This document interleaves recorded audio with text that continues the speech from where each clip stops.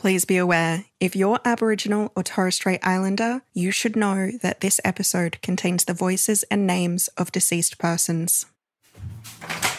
Hello. Hello. You're listening to History Lab. I'm your host, Tamsin Peach, and in our third episode of The Law's Way of Knowing, we're investigating signatures. You want me to sign here? Yeah, with your finger. Just with my finger? Yeah, sign, yeah. Okay. And how the strange squiggly marks we make have been used to control and influence. Some of them are crosses, some of them are squiggles, but they also have these red thumbprints on them. The federal government has spent millions of dollars defending this case and tried to have it thrown out of court. We put our names and a lot of us also put what our First Nation is on that canvas. This was actually part of a much larger bureaucratic system, an armoury, I call it. The judge accepted his mother's thumbprint as evidence that she had authorised his removal. 1, 2, 3, 4, 5. I won't count them all, but there's about 30 there. We have survived long before this, and we'll survive again. Here's senior producer Olivia Rosenman.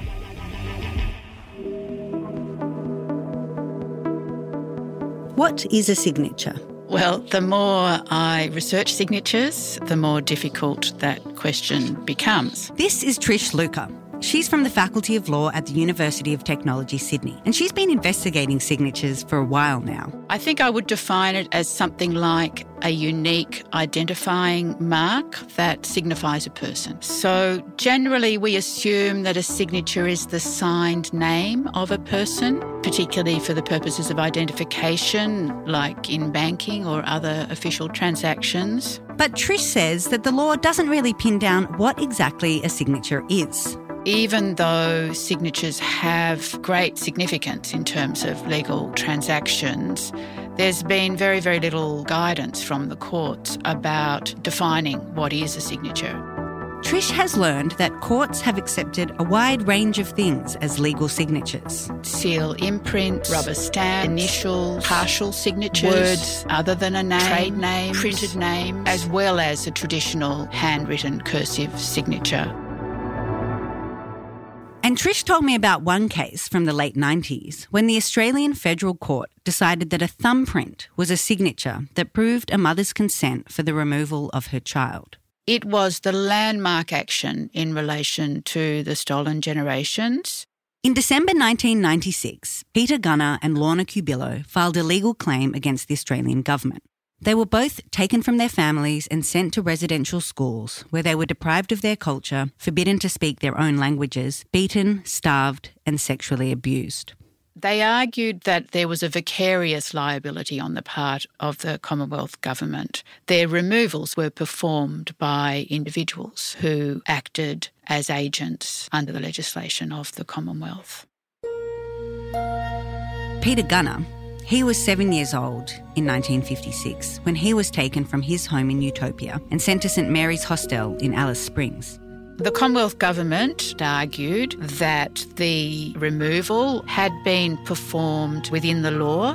The court judgment is almost 700 pages long. So this was a huge case. There were over 100 days of hearings across 3 different states. There were hundreds of witnesses that were called on each side. Such a big case must have cost a lot of money. Right. Estimates vary, but Peter Gunner's lawyer, Jack Rush, worked out from parliamentary questions that the case cost the government somewhere between $15 and $20 million. It is clear that the effort and the expense that the Commonwealth Government went to counter the claim made by Cubillo and Gunner is evidence of the fact that they had grave concerns about the possibility of further claims being made by members of the stolen generations. Trish Luca wanted to know more about the case. So in 2004, she travelled to the Northern Territory to visit Peter Gunner in Utopia, where he had returned to live as an adult. So I travelled to Alice Springs. I hadn't booked myself a vehicle to drive out to Utopia, and so there was really only one vehicle left in Alice Springs. It was a very, very large Toyota Troopy that I had to drive out. Actually, it was a lot of fun.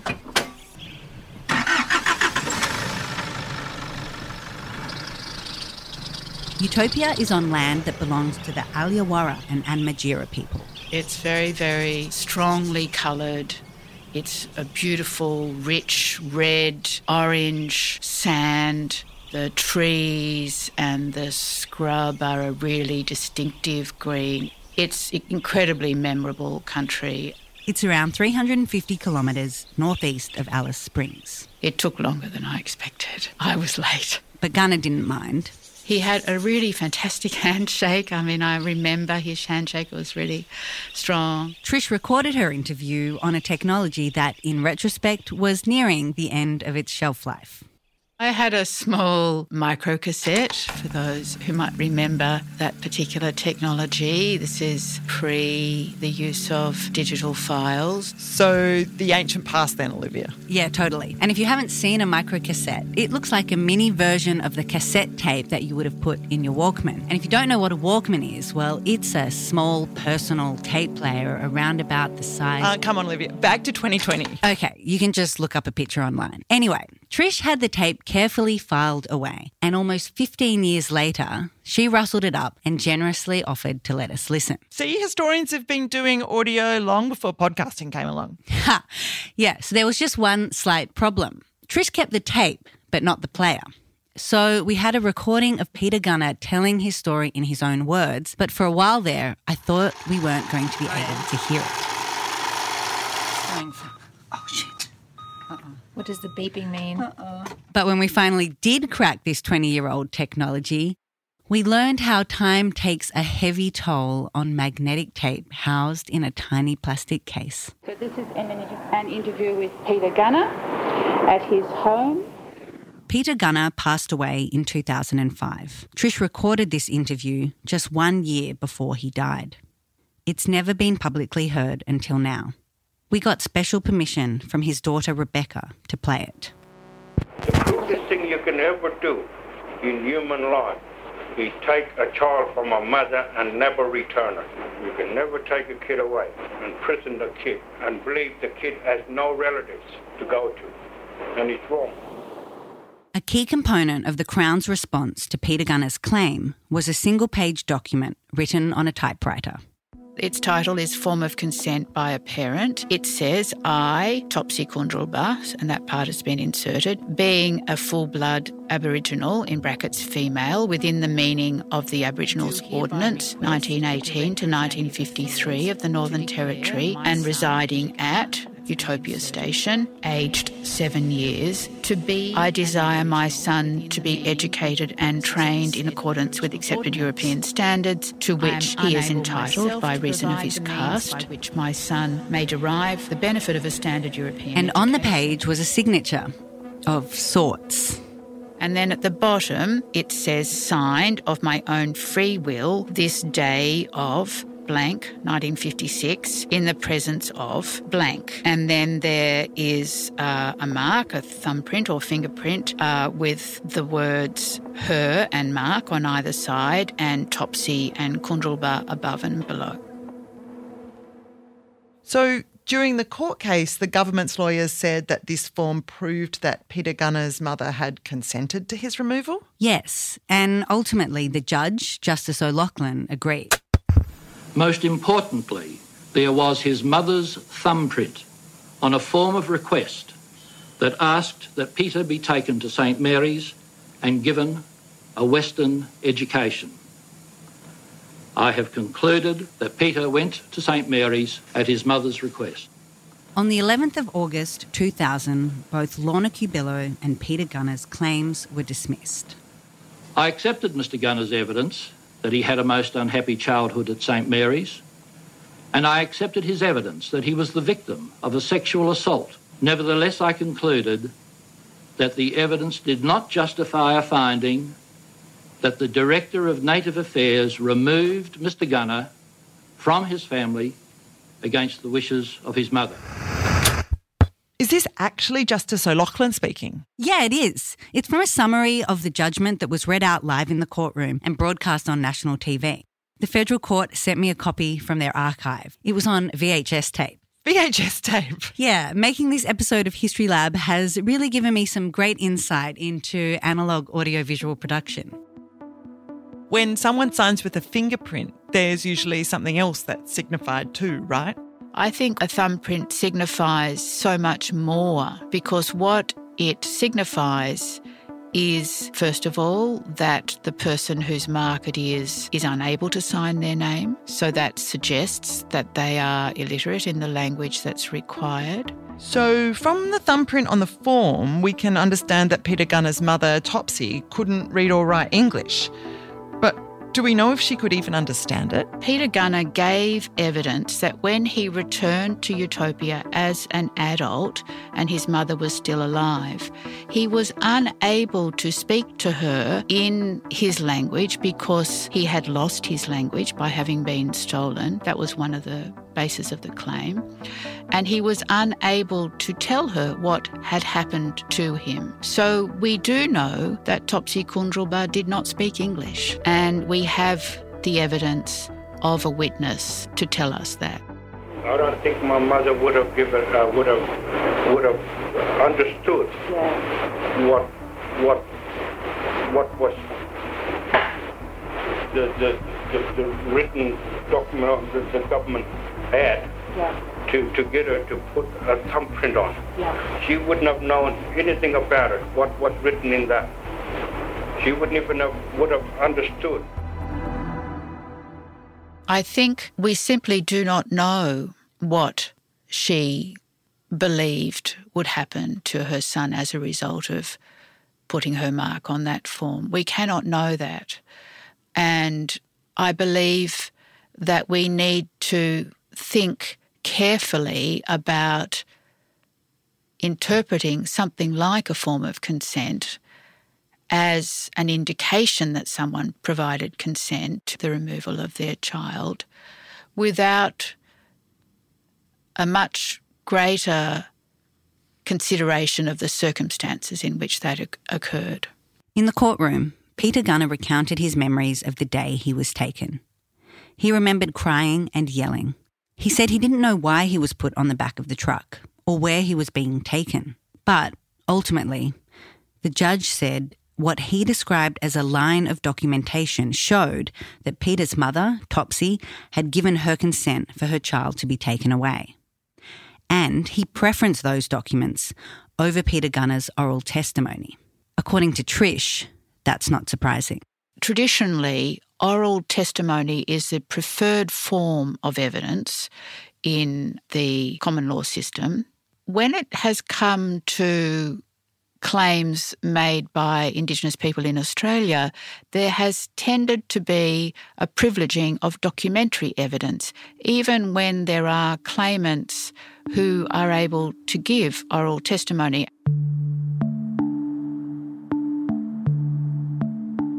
The document with Topsy's thumbprint is now held in the National Archives of Australia. You can find a digital copy on their website. The original paper document is held in their Darwin repository.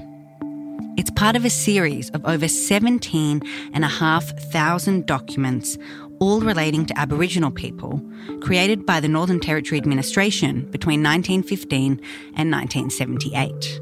There's a lot of material in the archives that pertains to Indigenous people because they have been the subject of control for so long. They're the most documented people in Australia. So is there another way we can understand the form with Topsy's thumbprint and all the other documents created about Aboriginal people? This form of consent was actually part of a much larger bureaucratic system, an armoury, I call it, of a colonialist regime that was in force at the time and under which Aboriginal people were subjugated. That bureaucratic system, the armoury Trish describes, created reams and reams of paper documents that ended up being submitted as evidence in Peter Gunner's case.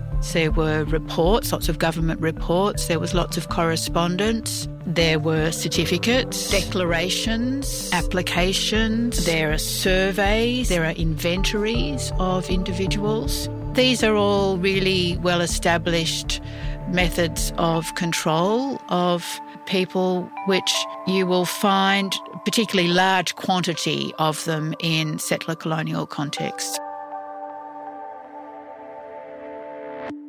In 1956, when Peter was taken, people were becoming more aware of the reality of the government's policies regarding Aboriginal children. Just at the point when there appeared to be some level of concern on the part of humanitarian organisations and also on the part of international humanitarian groups about what was going on in Australia with the theft of Aboriginal children, it was at that point that a greater amount of forms were produced. I think that can be read as a kind of reaction to the need to produce justifications and records to support decisions. So the archives tell stories through their sheer volume as well as through what they actually say, through their content.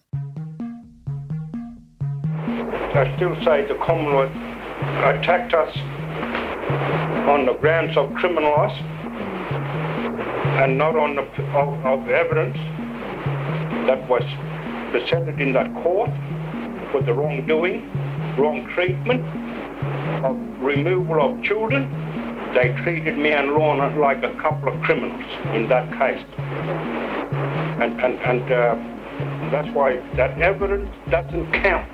The evidence that... The Commonwealth witnesses' evidence count more than me and Lorna's. So let me get this straight. This court case is happening in the late 1990s. John Howard's Prime Minister. And on the one hand, it's just after the release of the Bringing Them Home report that uncovered the Australian government's history of child removal. But on the other hand, the government is also spending millions of dollars defending their actions. And during the trial, it's Peter Gunner who said he was made to feel like a criminal. Not only that, Gunner had to sit in court and listen to evidence given by the very man who took him away back on that day in 1956. Peter Gunner, he was about 4 or 5 when I first saw him, and he'd been living down the camp. He had a mother, but he had his father, was apparently a white person, who he'd never seen, and he was just one of the kids running around the camp. It was going to go nowhere because not having an Aboriginal father, he couldn't become part and parcel of the whole tribal group. This is Harry Kitching. In 1956, he was working as a patrol officer for what was then called the Native Affairs Branch. I thought there might be a slim chance that he was still alive, so I tried to track him down. Turns out Kitching died in 2014. But what I did find is this interview with him that was recorded in 1999. I can't believe you found a recording both from Gunner and from the man that actually put him on the back of a truck. I know. It's part of the National Library's Bringing Them Home oral history project. He was saying that we practically dragged him kicking and screaming into the home, but all you're trying to do is get them a decent education, because you know they're going to be a misfit in the tribal background where they were.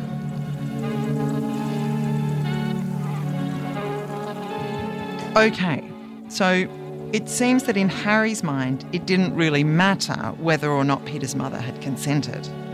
Maybe not. But the way Peter describes it, he says his mother was always waiting for him to come back.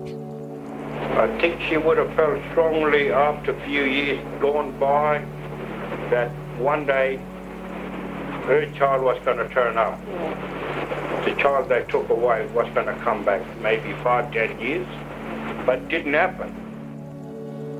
When he gave evidence in the trial, Kitching said he didn't remember whether the writing on the form was explained to Peter's mother. But despite all of the questions about Topsy's thumbprint, Justice O'Loughlin saw that piece of paper as evidence that exculpated the government. I think they ignored everything what I said, all the way to the thumbprint. They just didn't want to know nothing of, So you think they ignored it? On the form of consent by a parent, Topsy's thumbprint sits at the bottom right corner of the page in blue ink. It's smudged, making the loops and whirls really hard to distinguish. A rubber stamp has marked the date of May 27th, 1956, encircled by the words Records Branch, General Administration Section, Darwin, NT. Trish remembers the first time she saw it. I actually remember it coming through the fax machine. I think it's possible to think about documents as having an animate force. And that's an idea that I developed much later in my research career. But perhaps at that early moment when that form was coming off the fax, I had a sense of that in some way. It felt personal. But if a thumbprint is a signature and the law understands a signature as something that authenticates a document, then isn't it no surprise that the court concluded in the way it did? Well, here's what Peter Gunner told Trish about the outcome of his case 4 years after the judgment.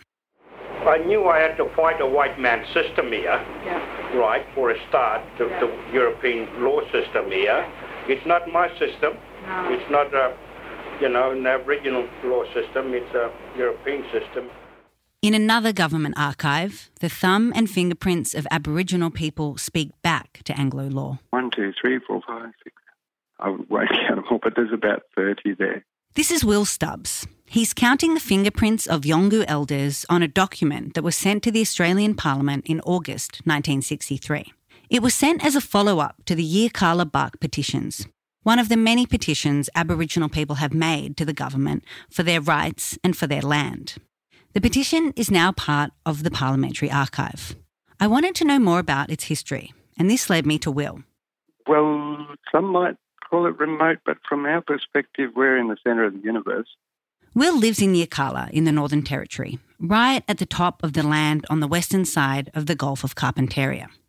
It's 1,000 kilometres east of Darwin and a 27-hour drive. You know, there's so many beautiful things about it. White sand, crystal clear water, coral, rainforest, sand dunes.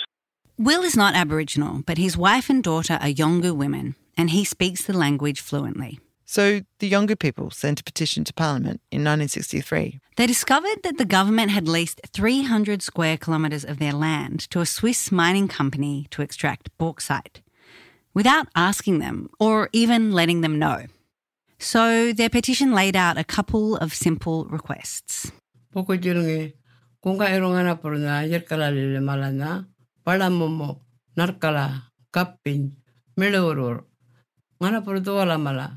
Kajapu, Mangalele, Madarpa, Makarwanalmiri, Jambarpingo, Kumait, Marakulo, Kalpo, Dapingo, Wangori, Waramiri, Naimil Retingo, Malaman Primiri.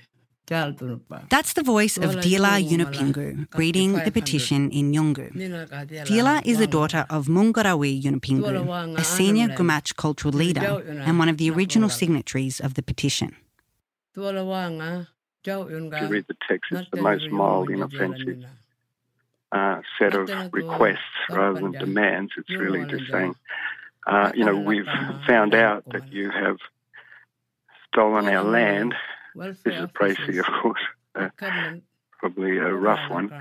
We wanted to point out to you that this land is ours. It's always been ours. It's quite important to us. We wonder if you would mind coming and speaking with us before you progress this any further. And perhaps when you come, you could bring an interpreter so that we can be understood. And when you say bark petitions, what exactly do you mean? They were presented on 2 sheets from a stringy bark tree. Each one is marked with written text and then painted with pipe clay, charcoal and ochre. It's quite an exercise to prepare these panels of bark and to find a typewriter in 1963 and to try and put these words into English and then to translate it into Yolngu and to submit that, find a way to get it to Canberra. In those days, there's no road access from here. There's no phones. It's just really by telegram and monthly boat that you can get any communication out of here. And the word came back that the petition were not accepted. The initial petition had just 11 signatures, and they were mostly from the young people from the area. It's my understanding that Paul Hasluck was the Minister for the Interior, declined to table them or opposed their tabling on the basis that his information from the mission hierarchy is that the signatories were unrepresentative of the Yolngu people as a whole. But instead of giving up at that point, they created this amazing document. A document that could be easily understood by the government's system. And so they can't do what Anglo-Australians do and sign their names, so they've made a mark. Some of them are crosses, some of them are squiggles, there's a backward C, there's a couple of circles, but they also have these red thumbprints on them. Their name is written out in beautiful cursive, and then that act of signing through a cross and a thumbprint is witnessed by either a literate Yolngu or a missionary with their signature at the end of the row.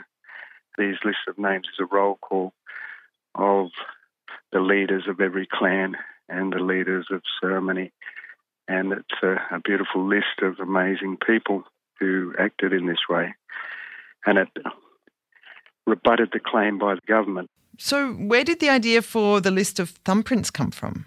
Perhaps it's a reference to some kind of bookkeeping procedure, but it's not a Yolngu way to indicate identity. It's fitting the system, trying to make the system accept this thing which is pretty firmly founded in that system's processes. And the thing is that these people aren't just names to us. These people are heroes, each and every one of them.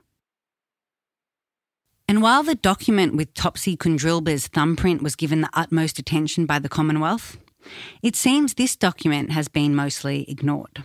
That beautiful document, the thumbprint petition, was simply folded into the parliamentary records and didn't see the light of day. But it did have an impact. There's a lot of people who regard the Bark Petition as being Australia's Magna Carta. If you think at the time that they were created in 1963, it's still a number of years before the referendum allows Aboriginal people to be counted as human in the census.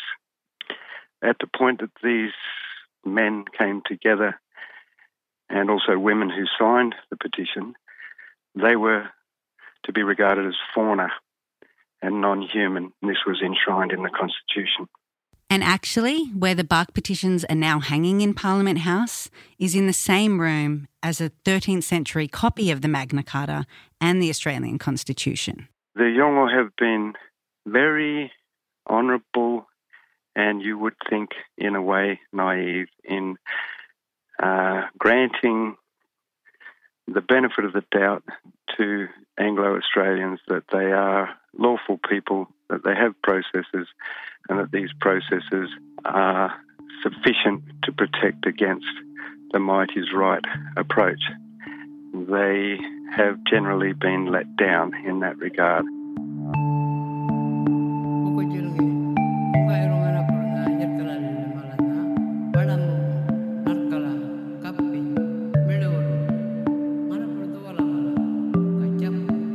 We seek constitutional reforms to empower our people and take a rightful place in our own country. When we have power over our destiny, our children will flourish. They will walk in two worlds, and their culture will be a gift to their country. Standing in red sand and surrounded by people from across Australia's First Nations, on the 26th of May, 2017, Professor Megan Davis, a Cobble woman from Queensland and a professor of law, read aloud the Uluru Statement from the Heart. The statement was the culmination of months of dialogues across the country and a 4-day summit at Uluru. We call for the establishment of a First Nations voice enshrined in the Constitution.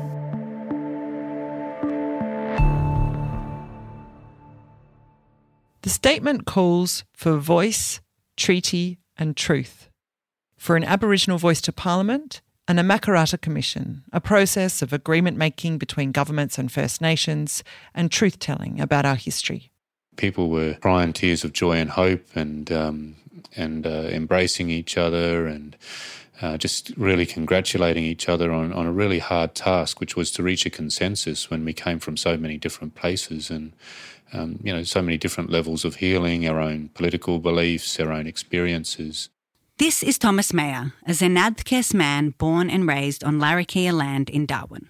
He's the National Indigenous Officer for the CFMEU. I wanted to talk to Thomas because he was one of the delegates at the summit. He'd lined up with all of the other Aboriginal and Torres Strait Islander delegates to sign their names on the Uluru Statement from the Heart document. Oh, it took the morning, really, if I remember correctly, and it was a long line and even though I was one of the last to line up, I think, and didn't stop smiling the whole time I was lining up. I remember my face was sore from smiling just because we were all so excited and happy and confident that what we'd come up with was the right thing for our people. The statement is written in the centre of a canvas measuring 1.8 by 1.6 metres. Surrounding the text are 250 signatures.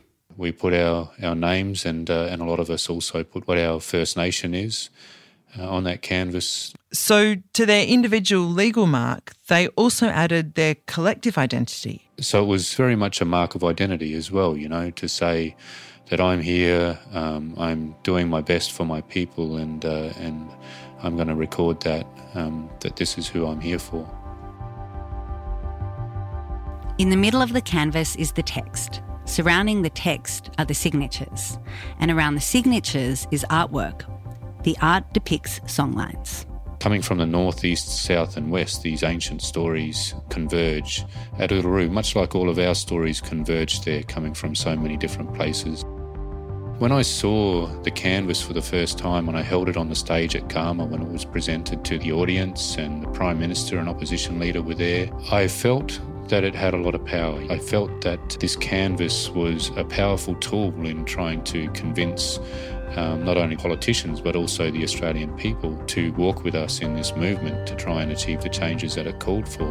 In 2017, when the then Prime Minister Malcolm Turnbull spoke on stage at the Garma Festival, he told the audience he was giving careful consideration to the recommendations in the statement.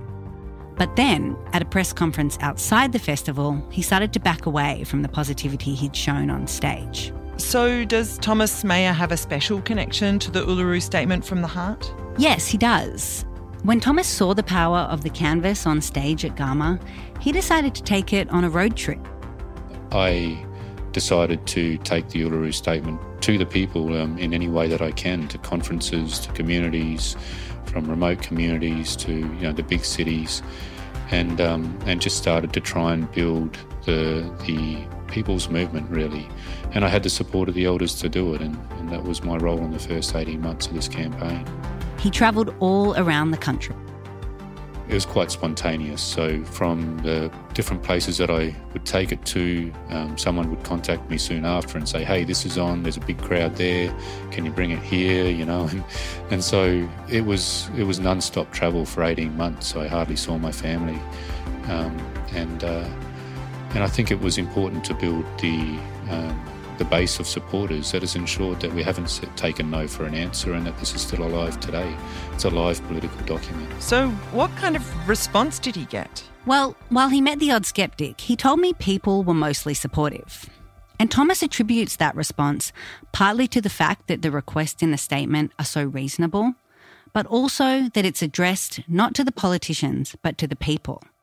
That's a lesson they learned from petitions past, like the Yirrkala Bark petitions, the Larrakia petition and the Barunga Statement. I think one of the most powerful lessons from those previous statements is they are gathering dust in the halls of Parliament. They were addressed to the wrong people. They were addressed to kings and queens and parliaments. The lesson from all of those is that they have always been ignored by them. They have always been dismissed or diminished or promised and then failed to deliver on.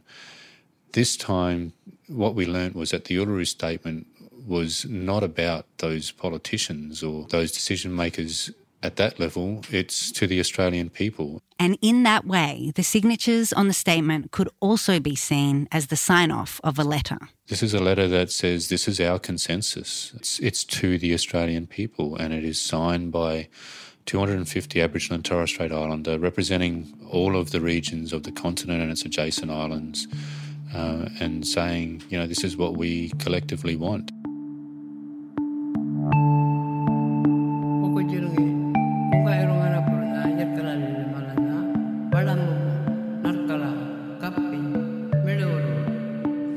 Our Aboriginal and Torres Strait Islander tribes were the first sovereign nations of the Australian continent and its adjacent islands, and possessed it under our own laws and customs.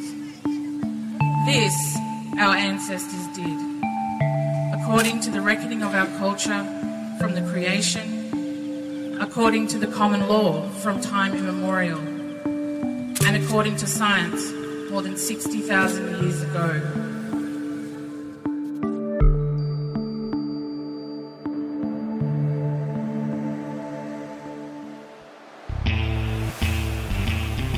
You've been listening to History Lab, a podcast made on the lands of the Gadigal people of the Eora Nation, whose land was never ceded.